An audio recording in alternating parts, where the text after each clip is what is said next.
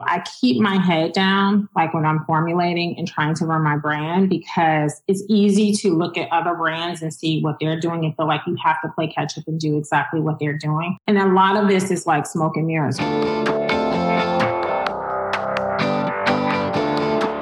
Hey, my name is Felix Tian. I'm the host of Shopify Masters, a weekly podcast powered by Shopify, the easiest way to sell online, in person, and anywhere in between. Each week, we invite entrepreneurs like you to share what they've learned growing successful e-commerce businesses. In this episode, you'll learn how this entrepreneur used her own traumatic experiences to build a business that helps others going through the same experience. How do you make sure that contractors and employees creating content for you are creating it in a way that matches the voice and vision of your brand, and the specific e-commerce challenges when running a luxury Black-owned brand? Before our show, I wanted to let you know about Shopify Inbox. It's a brand new free sales channel you can set up right now in your admin. With Inbox, you can manage all the customer conversations from your store and social media in one place. Plus, chat anywhere, anytime using the mobile app or on the web. Most importantly, Inbox can help you close sales since 70% of Shopify Inbox conversations are with customers making a purchasing decision. Use the power of chat to turn browsers into buyers. For more information, visit shopify.com/chat. Today, I'm joined by Dana Jackson from Beneath Your Mask. Beneath Your Mask is a Black-owned brand that sells clean, sustainable Ecolux skincare formulated to repair the damage to skin and hair caused by illness, medications, and environmental stressors. And we're starting in 2016 and based out of Los Angeles, California. Welcome, Dana. Thank you. Hi, Felix. How are you? I'm doing well. Thank you for being on here. Tell us more about the beginning of the business, because what you told us was that the business all started off with your own kind of personal story, your own personal struggle. So tell us more about how it all began. Sure. So my background was not in beauty at all. I actually worked in the entertainment industry as a business manager. I was living in Atlanta at the time. I'm originally from Chicago, and I was experiencing cystic acne, and I went to the dermatologist about it, and they prescribed me a medication called Bactrim. Once I started taking that medication, I would wake up and my eyes would be swollen shut. My joints would be locked closed. And the dermatologist said, well, stop taking the medication. Those symptoms should go away. And 3 weeks and several steroid shots later, the symptoms did not go away. And so they said, you should get an ANA test. And it sounds like this could be lupus. And I got the ANA test. It came back positive. From there, I had to go get tested for lupus. And initially I was doing all this research, like, how is this happening? You know, I didn't know anyone with lupus at the time. And there was this thing called drug-induced lupus. And so I thought that must be what I had. And so when I went to the doctor to get my results, they were like, you know, you do have lupus. And I said, no, I have drug-induced. This will go away. And she was like, it won't. And so we went back and forth. And so somehow the doctor agreed with me, which is ridiculous. And so from there, I ended up going and getting other opinions. I went to doctors in Houston and Chicago. They did biopsies on my skin and kidneys. Not only did I have lupus, but I had lupus nephritis, which means it was also in my kidneys. By now, I was retaining water weight. I had gained about 100 pounds in water weight over the course of like 30 days. I had rashes head to toe. I had lost all of my hair. And so I ended up going through a really depressive state. I really shut down. And a friend of mine convinced me to talk to a friend of hers that was a doctor. And she lived over in Abu Dhabi. And she said, you know, we really want to help you, my husband and I. I'm going to send him to the US from Abu Dhabi. You have to go to Los Angeles because I feel like you aren't happy in Atlanta. And just really trust, that you're sick. Accept it, accept that any doctor is going to put you on steroids and all of these medications, because I was like really reluctant to do it. I was in such denial. And after I got to Los Angeles, the rheumatologist here immediately sent me to the emergency room. All the things that they warned me were going to happen and all the doctors I was going to, the steroids, the chemo, everything going on with my kidneys started happening. So in addition to doing steroids and chemotherapy to like stop the inflammation in my kidneys and stop the edema and help with the kidney function, I did a lot of Eastern medicine. I also did a vegan diet. I did a lot of juicing. I did a lot of mental and spiritual work. And my health just began to really, really turn around. And so as I got better, I moved back to Chicago, which is where I'm originally from. And because I still didn't know what was going to happen.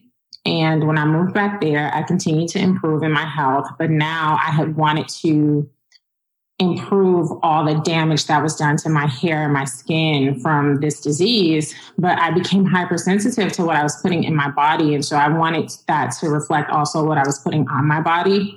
Prior to getting sick, I never treated my skin like an organ. And so I started just researching products out there, and I couldn't find anything that I wanted to use, whether from an ingredient perspective or from an aesthetic perspective. Like back then, like what was clean was very granola. And I always say I'm a girl that lives in both worlds. I'm not a granola girl by any means. And so I also was on like 50 different supplements at the time. And I just didn't want what I was using. I didn't want my beauty to feel like medicine. And so I just started researching ingredients and ordering ingredients. I made this first batch in my kitchen, which is what is now our Heal Whip Skin Souffle. And I used to gift it to coworkers and friends and family, and people would really harass me over it. And it hydrated where everything else failed. And I was like, look, I have a job. I don't have time to be making lotion. And as I would run out, I would still try to mix other companies' products to try to get that same moment, because I really did not want to order ingredients and then be making this and whipping this up, because you had to order like so much just to make one jar. And so I ended up finally being able to fly, because when I moved back from LA to Chicago, I had to take a train because at the time I couldn't fly because I risked blood clotting. So when I was finally able to fly, I was going to Dubai with my now fiance for my birthday, and we had a layover in Paris. I had compression tights on, so to limit the risk of blood clots. And when I got to Paris, my legs were so tight and dry, and I bought this like amazing extensive cream, and like 2 seconds later, my skin was so tight and dry. And so that was kind of my aha moment, that I really just had something that wasn't out there. And about a year, not too long after that, the company that I was with got bought out by Live Nation. And that was my opportunity to either like go deeper into that space and start my own firm or do something else. And I really had wanted to share my journey with lupus and also share the products that helped me, because all of the emotions that I went through with the diagnosis, I knew somebody else had to have experienced that as well. And I wanted to show them that there is beauty on the other side of your journey. So that is why even when building out the website, I was super transparent with my before pictures of, when I was sick, when I was in the hospital with the rashes all over. I just thought that was important to share, because I think now when people see me, it's hard to believe that I was in that space at one point. And so that was why I wanted the blog side of the store to be really, and the about page to be really, really thoughtful and transparent, as well as the products to like really speak to people. But I also wanted them to feel special and beautiful and just not feel like medicine. That was super important to me. I wanted them to feel like something for normal people. Because everything else in my life felt like it revolved around lupus. Appreciate you sharing a story so far. I want to dive into some of this, because I think the story is I can imagine for many people going through something like this would be very traumatic and scary and probably lead them into lots of despair. But you came out of this willing to kind of make the most out of it, right? Turn it into, sharing, helping other people, and then of course starting a business behind it. Did you find that was like a natural thing? Like, how were you able to kind of pull everything together? No, it wasn't natural at all. I experienced all the depression, all of the suicidal thoughts that come with a diagnosis like that. I had just literally turned 30 years old and thought like my entire life was ahead of me. I'm sorry, I get emotional when I think about it, but it really was the people in my life and just kind of strengthening my relationship with God that helped me get on the other side of that, getting to a place of acceptance, and then even having that hope that I could get on the other side of it, because I absolutely had that despair. I absolutely had those moments when I was like, what is the point of even living? And then I had to have faith, and I had people in my life that just like really supported me in getting back to a place of health. And then I also really had to shut down. It changed a lot about my life. Like my friends changed. You know, you realize who your friends are in these moments. And so when you accept that your normal is going to be a little bit different than it was before, I think it becomes easier. But acceptance was like the biggest part of getting to that other side for me in particular. You had mentioned a couple of times about this idea of acceptance. Early on, you mentioned that the diagnosis was not something that you had accepted, and through a lot of this acceptance, it led you to kind of find yourself on the path that you're on now. How do you? And I'm sure that's the same kind of experience that you want a lot of the people that read your blog, you know, buy the products, you want them to have the same kind of experience. How do you kind of create that kind of, or help them find that kind of experience when you are selling a product, or you have a solution, but at the same time they need to also accept that they have a problem? Do you find that there's like a way to balance that hey, there's a problem that you have to kind of accept it, and that there's also ways to solve? Like, how do you make sure you balance those two things? Well, I think the transparency is the most important thing. Transparency in my story. I think in even building this business, it probably took me longer to write my story than it did to create the products, because it was very difficult for me to share the emotions that I was having. It was because I literally had the thought that, like, I'm creating this website. I'm telling my deepest, darkest thoughts on my about page, on my story. I'm showing pictures that I really probably in any other circumstance would not want anybody to see me in those situations. And somebody over in Australia is going to be reading this while I'm asleep, like judging me for like the path that I took.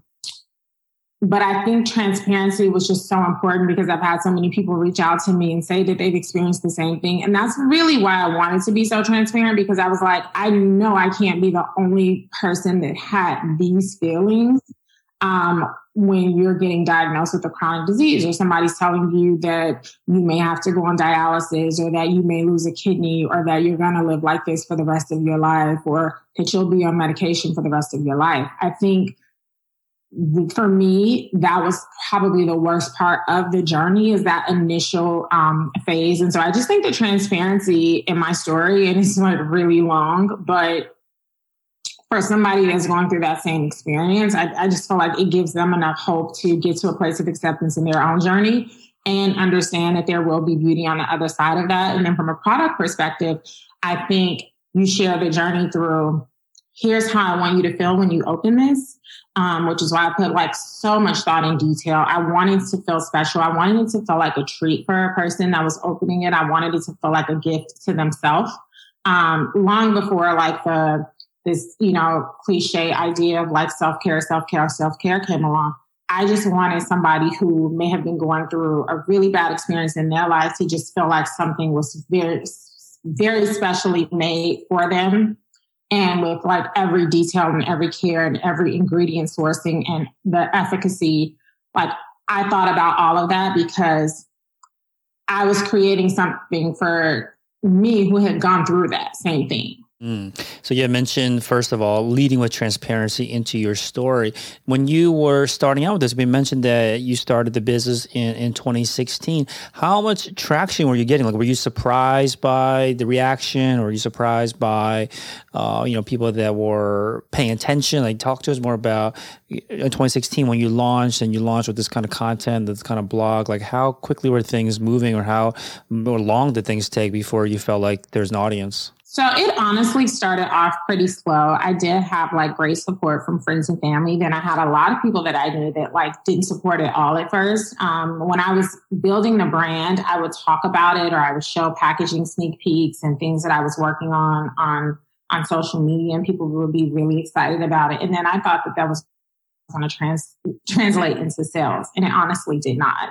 And so it wasn't until I had to like really keep pushing and getting the brand out there, getting in front of press, doing trade shows, doing all the things that was going to get my product in front of people and more people talking about it. And then that is really kind of what catapulted it. And then some of like the retail relationships I got early on, and press I was able to get early on without having PR and like picking up the story. that was like really huge for driving the traction for the brand. And then also the proof of concept, because there were very few like luxury Black-owned brands as well. And so there was a little bit of apprehension because a lot of brands, a lot of Black-owned brands are like marketed towards different, like more economical price point. And so I was in a different space. And so I kind of needed that validation of press and retail to give the brand that, I guess, that stamp of approval. And I think from there, I got a lot of traction as well. And I think building the site out well, the images that I use, I got product from photography. It's so funny. I obsessed over every little detail down to like the product photography. And I think about it now because the product photography that I used when I launched, I still have those same images because they were just so well done. And I probably could not afford the same person now because now she's like shooting for like Burberry and KKW Beauty and like all these places. But when I was working with her, it was before she got there. And so I was able to get just really beautiful content and really do it well done. And I think that spoke to like just the experience from beginning to end for the brand, right? Is like taking the customer through a journey and really showing them that every little detail was like thought out, thought put into. I had handwritten thank you cards going out with every package. Also creating things that people wanted to share on social media was like super important as well. And so those little details made our customers continue to come back and then also refer us to other, like their friends and family, or make them want to gift our products. Oh, awesome. So I definitely want to dive into a lot of what you said. And one thing I want to jump back to real quick was around this growth. So eventually the business takes off more, the audience grows from it. And you had mentioned that one of the kind of key assets that allowed you to connect so deeply with your audience, with your customers, and build this kind of stickiness with your customers is this transparency. Now, as the brand grows, though, and the audience grows, I think there's just a natural tendency to maybe want to pull back a bit, right? Because once the brand grows and more people are watching, it's potentially scarier right now. There's more eyeballs on you. How do you make sure that doesn't happen? How do you make sure that what got you here, the transparency, you don't give up on? You know what? You're so right. 100% right. I for sure had that experience. And what I found myself doing was I kind of pulled back on my personal side. So like, for instance, my personal social media, I just completely stopped posting on it at all because I was really overwhelmed because I was doing the business side and and handling my personal stuff. So I just really stopped and pretty much focused on the business. And I had to find balance because I was so transparent with my story. I would find a lot of people would be transparent with me, and like people would send me DMs or like emails or messages like on Facebook and share a lot with me too. And sometimes it does get overwhelming. But sometimes like I found myself like if I need to like step away from social for a little bit, like that's what I'll do. Also what I've started to do as of late is learn how to say no to certain things. And when I say no to certain things, meaning just you get so many asks, you'll get so many emails, like as a brand, the amount of emails you get every day of somebody saying they need this, they need that, whether it's a retailer, whether it's, not even just press, of course, but like, I mean, you get so many solicitation emails.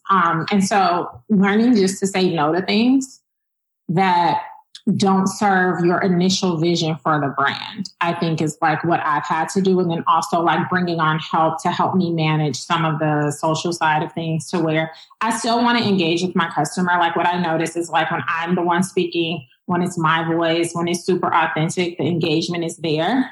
And so that's like still super important to me. I have customers that, we have the longest conversations on DM with, but I obviously can't do that with every single person. So it's just learning how to balance that and when to like pull back and like make the space and the time for yourself, because I also still have to manage my own stress, and health is like really important. So I can't go back to the place I was. I think there's a really important point about how there's obviously a big opportunity on social media for brands, especially in your space, to grow, right? The kind of skincare beauty brand. It's Instagram and social media is made for that kind of stuff to thrive. But then there's also this challenge of not getting kind of sucked into that world to the point where it becomes stressful. What do you do? Because I think it's a problem a lot for entrepreneurs where, again, the opportunity is there, but it's too opportune, right? It's just too present for you. How do you make sure that, I guess, what do you do to make sure that you kind of talked about how you balance it back, but how do you even know when it's time to say, hey, you know what, it's time to kind of pull back a bit?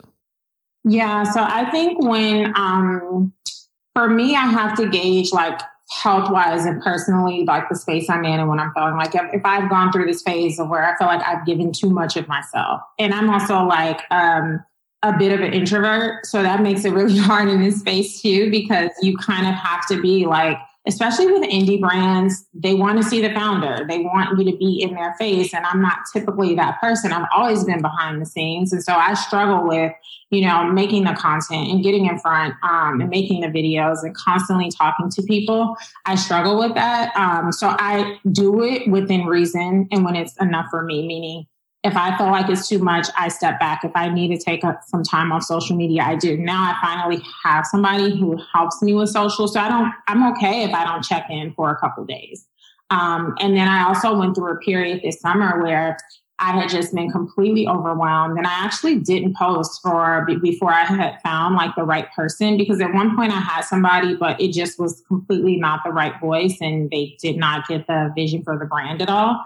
And it reflected in our engagement. But I literally took a couple of months off social media this summer to really, really focus on my health, because I had just gotten completely overwhelmed like over the last 2 years of like building the brand. Because I would think when you're a small indie brand, you feel like every opportunity is your make or break. And so I had to get out of that mindset that this one opportunity, right? This one podcast, this one interview, this one gifting suite, this one, giveaway is going to be the thing that like makes my brand. It's like I've built a sustainable brand that, the products speak for themselves. And if I need to take care of my like mental and physical health, then I need to take the time to do that. And so now really this last year has given me the opportunity to do that without like apologizing for it, because my health was declining due to trying to meet the demand of the brand. And so really the most important thing I think is just like, I think for me, I waited a little bit longer than I should have to get the right,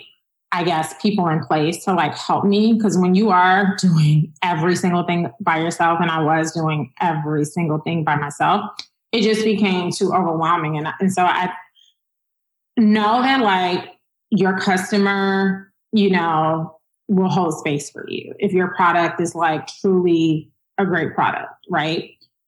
If you've built something that resonates with them, they're going to hold space for you. And that was something that I had to trust in. And the reality is if I didn't, and then my health, like there was no brand without me. So if I let my health decline, trying to meet the demands of the brand, it was all for nothing anyway.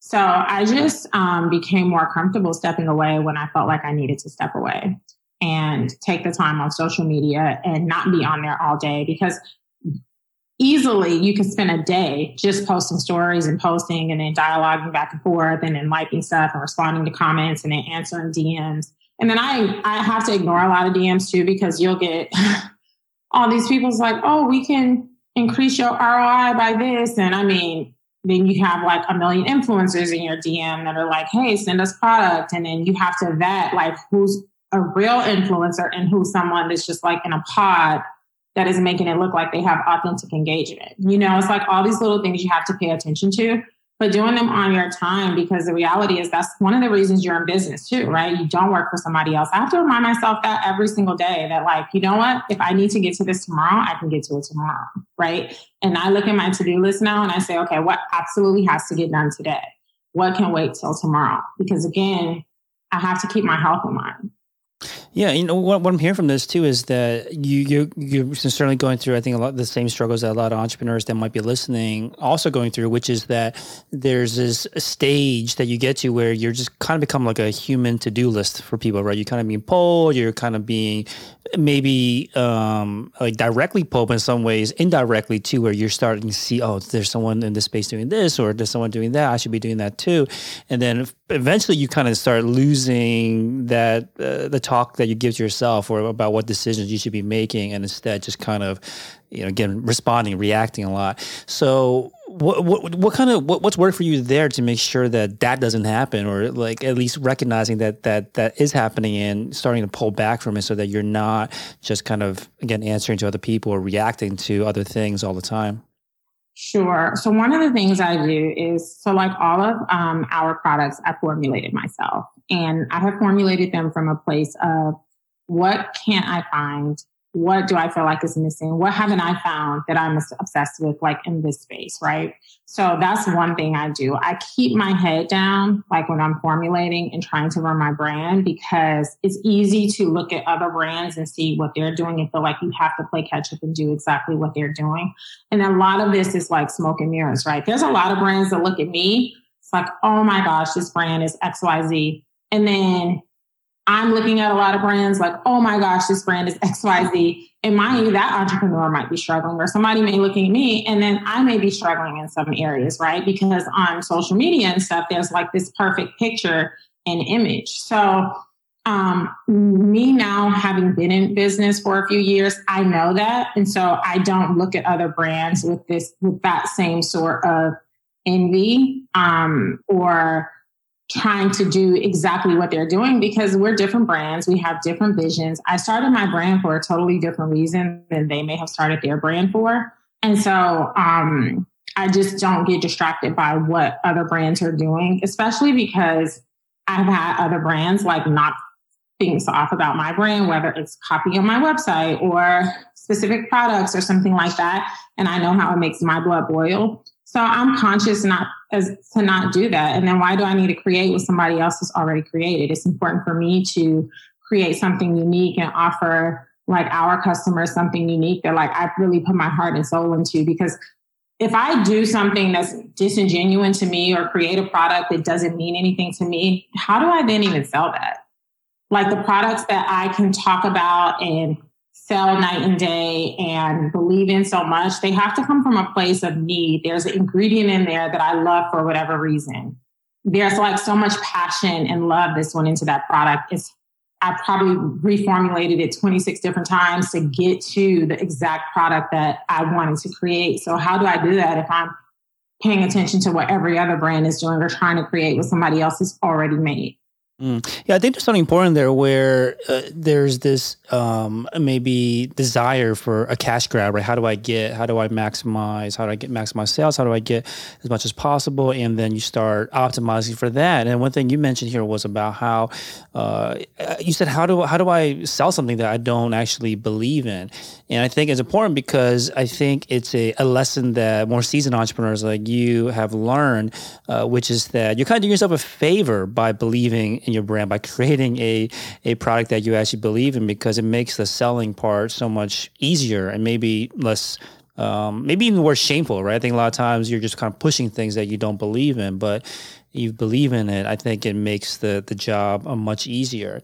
And you had mentioned too about how one thing that you've gotten better at is just saying no more. And I think it's important to talk about this kind of myth about the one big break, right? The secret key to success. And one thing that I have learned by talking to entrepreneurs like you is just that a lot of the success comes from kind of mundane, daily, putting in the work kind of things, and not these big breaks. And I want to talk about some of those things. The first thing you had talked about was this idea about how do you kind of delegate, how do you scale yourself out? And one thing you talked about was around the content.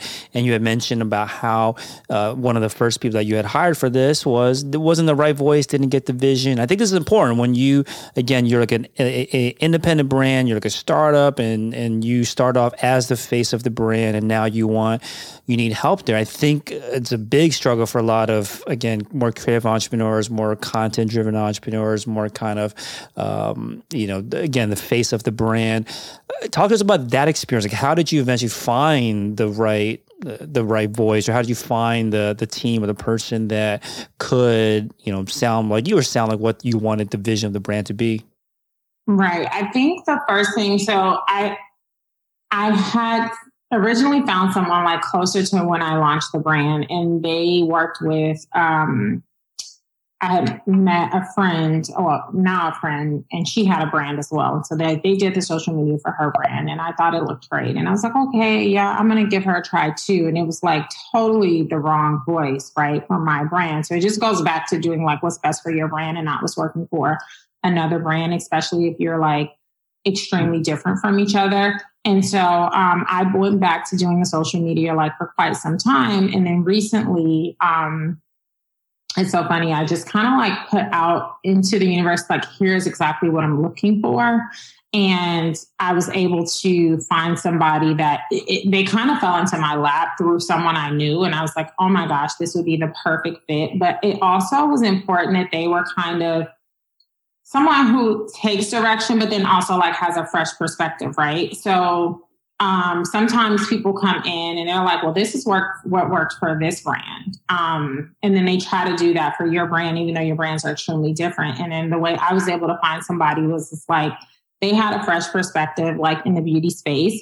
And so the way we work oftentimes is like, they'll send me, we kind of work together on like laying out the feed, and then they'll send me like, what they're thinking of saying. Sometimes it's perfect. Sometimes I'm tweaking it to make it sound like more like my voice, or because I obviously like know the products in and out better. And so then they eventually don't need me to that input from me as much. And then certain things where it's like specifically I want it to come from me, then I'll write exactly what I want to write. And, but I eventually found the person through like a mutual friend of mine. And that's how I found some of like the best people, because also as an independent brand, it's like really difficult to go to companies who like run social media. The numbers that they charge are insane, and it can absolutely be a full-time job. I get that, but I just didn't have the bandwidth or like the financial space to hire a person, put somebody on a retainer for like $7,000 a month for social media, especially with all the algorithm changes, right? So for me, I found that right person through word of mouth. As far as like other team members, I have found people through like saying on social media, like, hey, we're looking for this, and somebody sending me emails. I'm also a person that likes to work with people that I'm like comfortable with and can like easily talk to. And so I found a lot of the people that are on the team, and I use quite a few like contractors as well, or like part-time contractors that one may work on this, one may work on that. And I've honestly found them through other relationships I now have in the beauty industry, because now I've been in the space for going on 5 years. So I have a lot of relationships, and I can reach out to somebody and say, do you know somebody who works on this? And I can get a couple of people to choose from. That has also been helpful for me, because I have hired a few people that I just coldly found and they didn't end up being the right fit. Or like the person who can, for instance, do SEO for a fitness company might not be the right person to do it for a beauty company. So those are just kind of all learning lessons that I've figured out as I've gone. So you mentioned one thing that was helpful, and I'm assuming in this social media role, but then also in other roles, is someone that can take direction. Is this something you can tell from the outside, or is it only possible to learn? No, I think sometimes you don't find that until you try the person out. Like I did have one person that was just super, super combative. And I know that I'm that person because this is literally my baby. So I've done every single role in this business. There isn't a thing that I haven't done. So I kind of know exactly how I want it to be done. But I also know I have so much things to learn and rooms to grow as well. So I want somebody with some experience that can help me take it to the next level.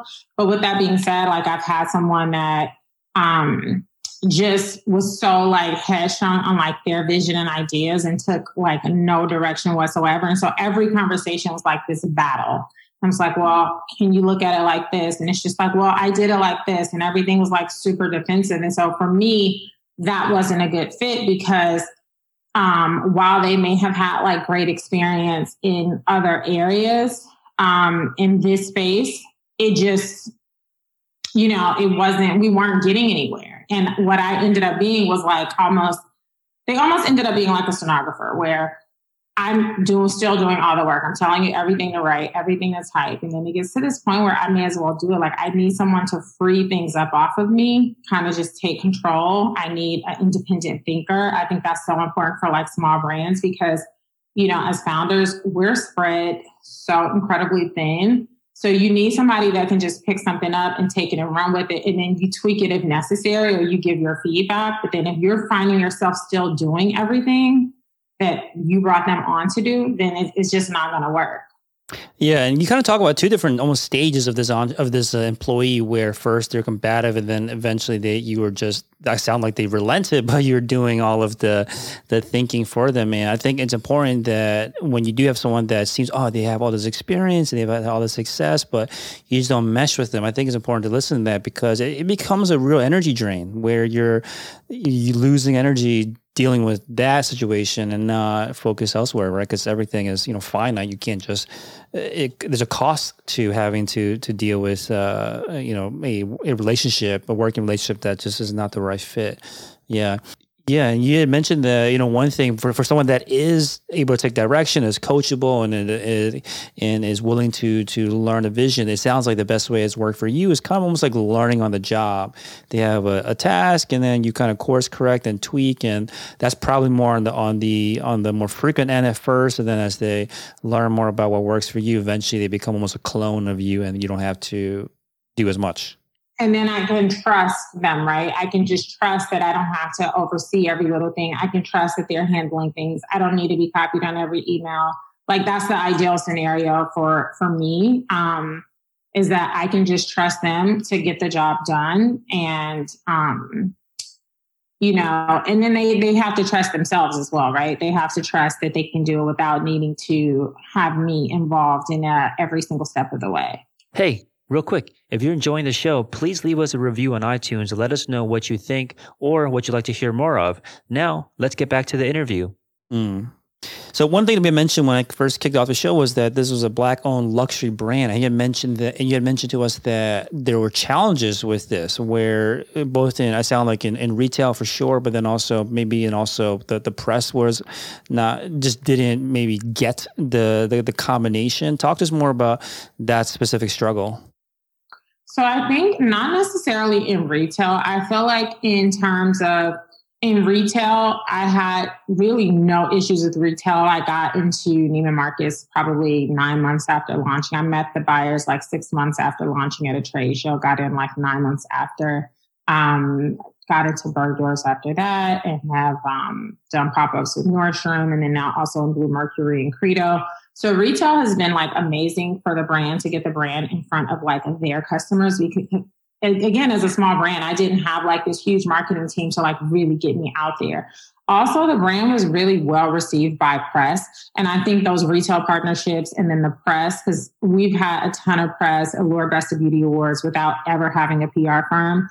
And those things helped validate us and helped our e-commerce. But in terms of like being a Black-owned brand just in e-commerce, the retail really helped validate us, because sometimes people see you as if you're on e-commerce, they might think, oh, you're just an Instagram brand, or like, why am I paying this much for this, But then when you're in a retailer like a Neiman Marcus or a Bergdorf's, it gives the validation that, okay, this makes sense. This is like proven, you know what I'm saying?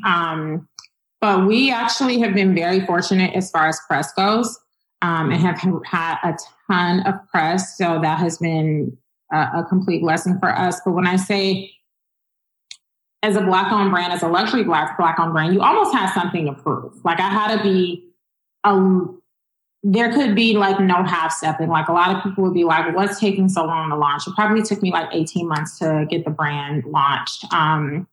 And just really get it perfect. And people were like, well, what's taking so long? Like, it should be done already. And I'm like, just no, everything has to be on point. And that's not necessarily the case if I was doing something at a more economical price point. Everybody's not going to be paying attention to like every little detail. But because I was doing it at a luxury price point as a prestige brand, also as a Black-owned brand, it's going to be judged, weighted way more heavily in terms of like e-commerce and when I launch. And that's including even to my own friends and family, right? Like when I say on social media, like, oh, I'm creating a brand, like, hope you guys shop with me. And then I launch it and they're like, oh, this costs, $80. Like, who do you think you are? And I experienced that 1000%. I experienced that a lot. And so retail really gave me like the validation, and the press also gave me the validation that I needed to where people don't question that as much now that, and then also I have like the proof of concept. I have the reviews and I have the user generated content to back up like that these products do exactly what, we said they would. Yeah, so the success in getting to those retail outlets and also the press came pretty early in your business, and I can see what you mean by this preconceived notion, or they kind of put you in a box about what they should expect when they come see your website, where the product should be priced more economically or rushed more out the door. But you took a much more luxury kind of premium approach to all of it. And again, the press and the retail helped, and it came pretty early on. And you mentioned nowadays the reviews and the kind of user-generated content already helps validate as well. Was there anything else in there that helped a lot to kind of break through this, again, this maybe prejudgment about what the product should cost or whether it should be more economical versus luxury or not? Like, anything else helped along the way that maybe might be more accessible maybe to a smaller or a newer brand?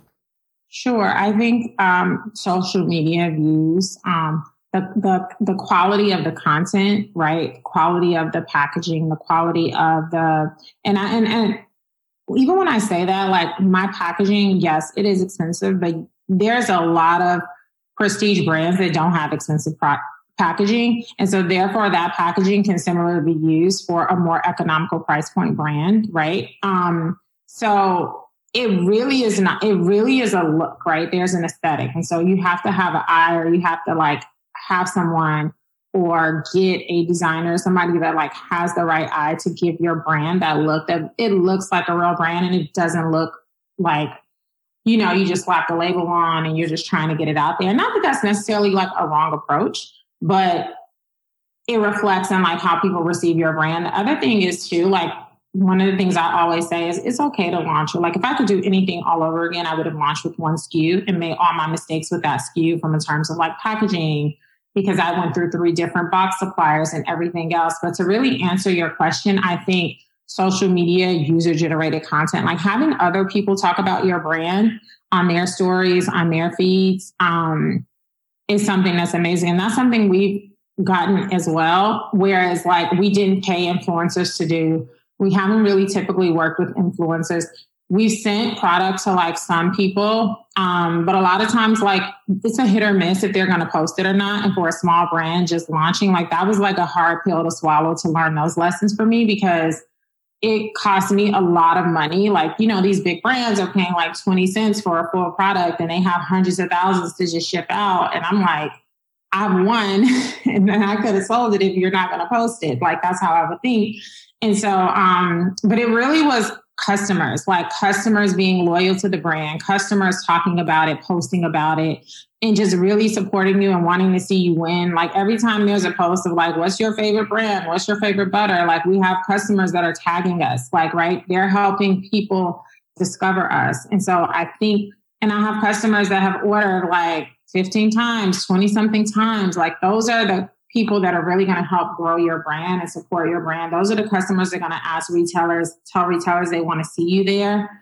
Those are the ones that are going to post you on social media and want to be talked about or want to talk about your brand.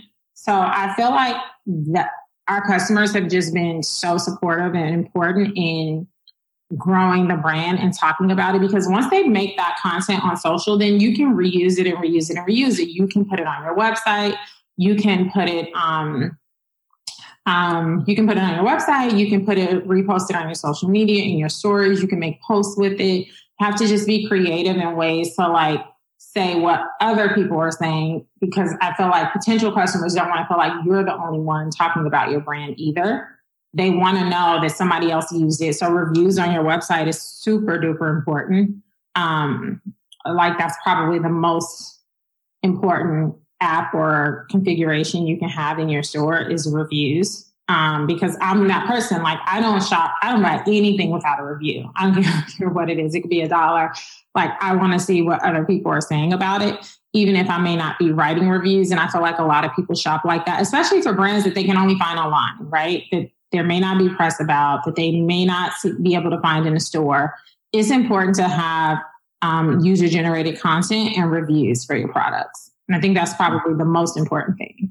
Now, I want to talk about something that might be even more directly in control, which is the idea of building a luxury brand. And what does that mean? How do you capture luxury? Talk to us more about maybe what you've learned along the way about what has helped and what hasn't, maybe mistakes that you made along the way to try to capture this kind of aura of luxury within a brand. Sure. So I think first I'll say, the reason why I wanted to create it was important for me to create a luxury Black-owned brand because I felt like there weren't any. And I bought luxury. I shopped in these stores and I didn't buy my beauty in drugstores. And so I felt like if I shopped in these retailers, I should be able to sell in these retailers, right? So that was very important to me because I hadn't seen it done. And I felt like a lot of beauty and products that were marketed towards minorities and Black women were more the economical brands. And I personally maybe didn't really love the packaging or like the experience I had in terms of, because packaging is really important to me. I'm that person where I wanted to look good on my counter.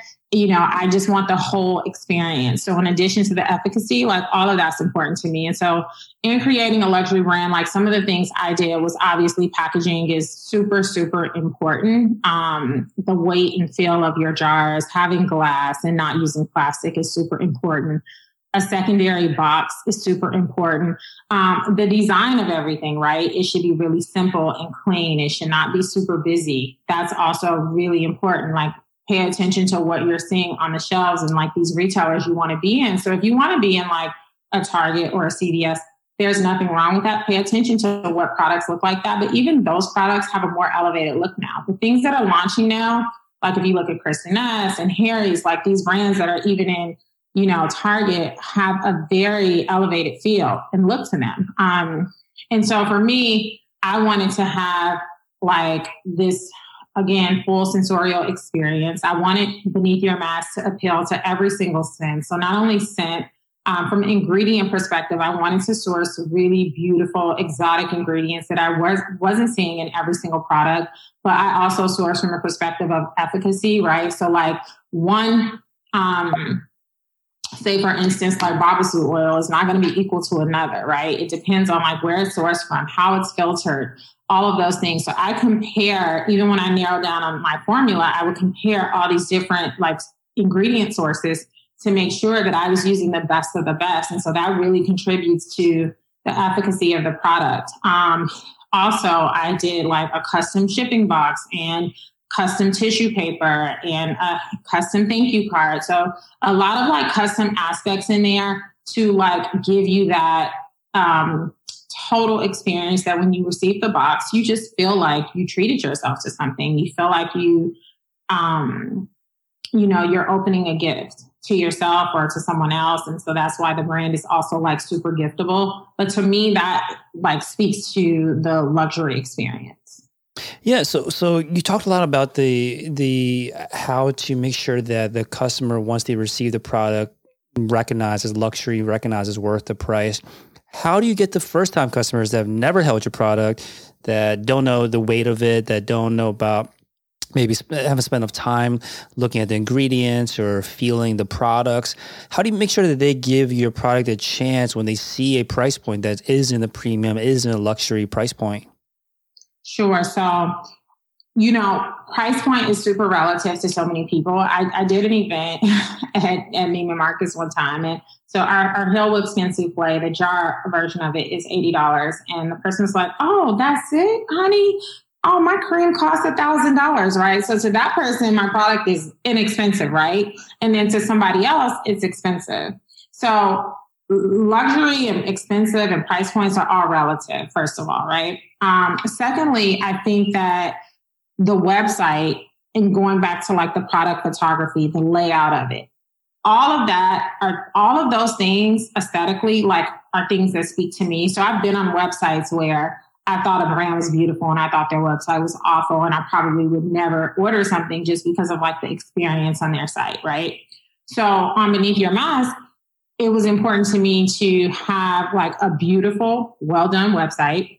And I did that in a cost effective way, really. My products, my product photography was on the highest. It honestly wasn't even high back then. It would be really high right now. But I also picked a theme that looked great. I found a great developer that ideally they would have wanted me to build a custom site. But I said I knew exactly how I wanted things to look.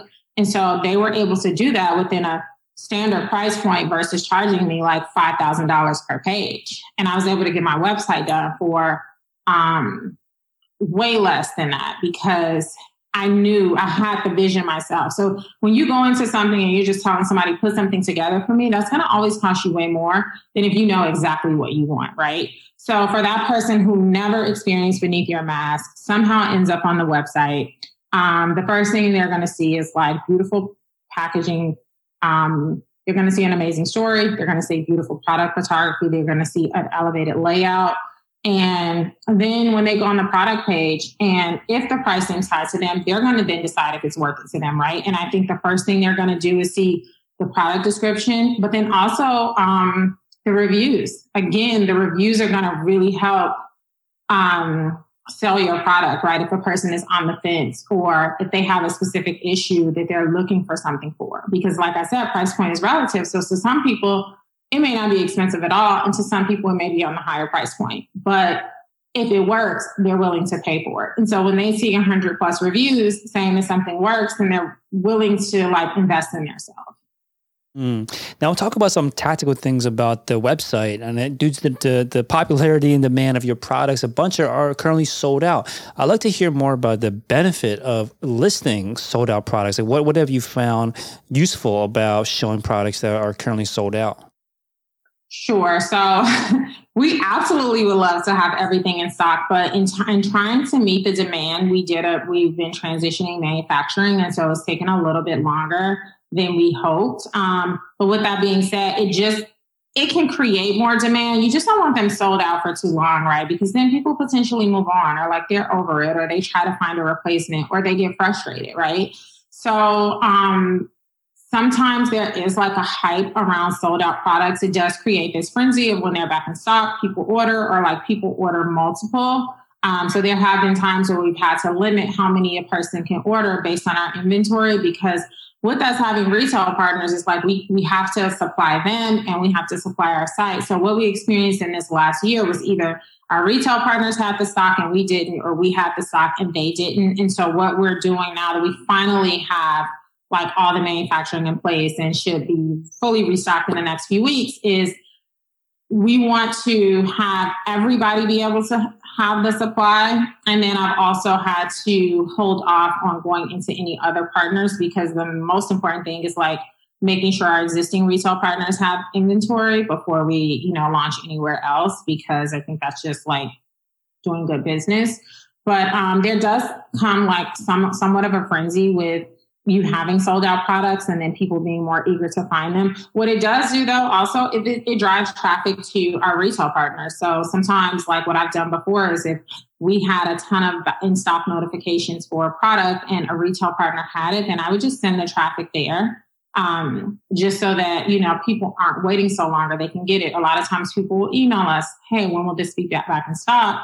And we may say, we'll have it in about 3 weeks, but here it's available here. And I've also done that on Instagram recently. People have been asking for specific products and I send them a link and I say, but you can get it, at these 3 retailers, and I'll send them the link to the exact product link because I don't want people to have to wait if it's something that they consistently use.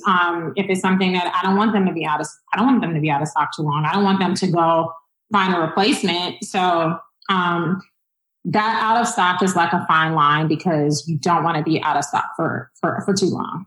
Yeah, one thing I noticed too was that you do have the ability to be notified when the product comes back in stock. Does that work well? Do people sign up for that at their email or SMS to get notified when the product is back? It absolutely does. Those people get notified first because that is automatic. And so what happens is as soon as we restock, they'll get the notification. Then we'll send a newsletter to our entire database for the people who didn't get notified but maybe want to shop. And then we'll notify people like on social media, just so that, people will know when things are back in stock. But the back in stock app is super important, especially if you're consistently selling out of things. So the back in stock app is what you use. Are there any other apps that you rely on either on Shopify or off Shopify to help run the business? Klaviyo for our newsletters has been amazing. Yotpo for our reviews. And we're possibly switching to another review platform. But again, I think the review platform is the most important app that we have integrated. We use the ads bar. I think it's called Hextom. And so that's the little bar we keep at the top of our site. So that allows us to update, especially as we have inventory issues. Because you may have people that just periodically come to the stock site and you want to say, okay, Heel is back in stock. Or, we're offering a different shipping promotion or free shipping. Or if we have a special code for like a gift with purchase, we don't do discounts except for Black Friday. But like if we have anything else going on, we'll add that to the top. And it's called Quick Announcement Bar, actually. It used to be called Hextom, but it's called Quick Announcement Bar. And so that has been super easy.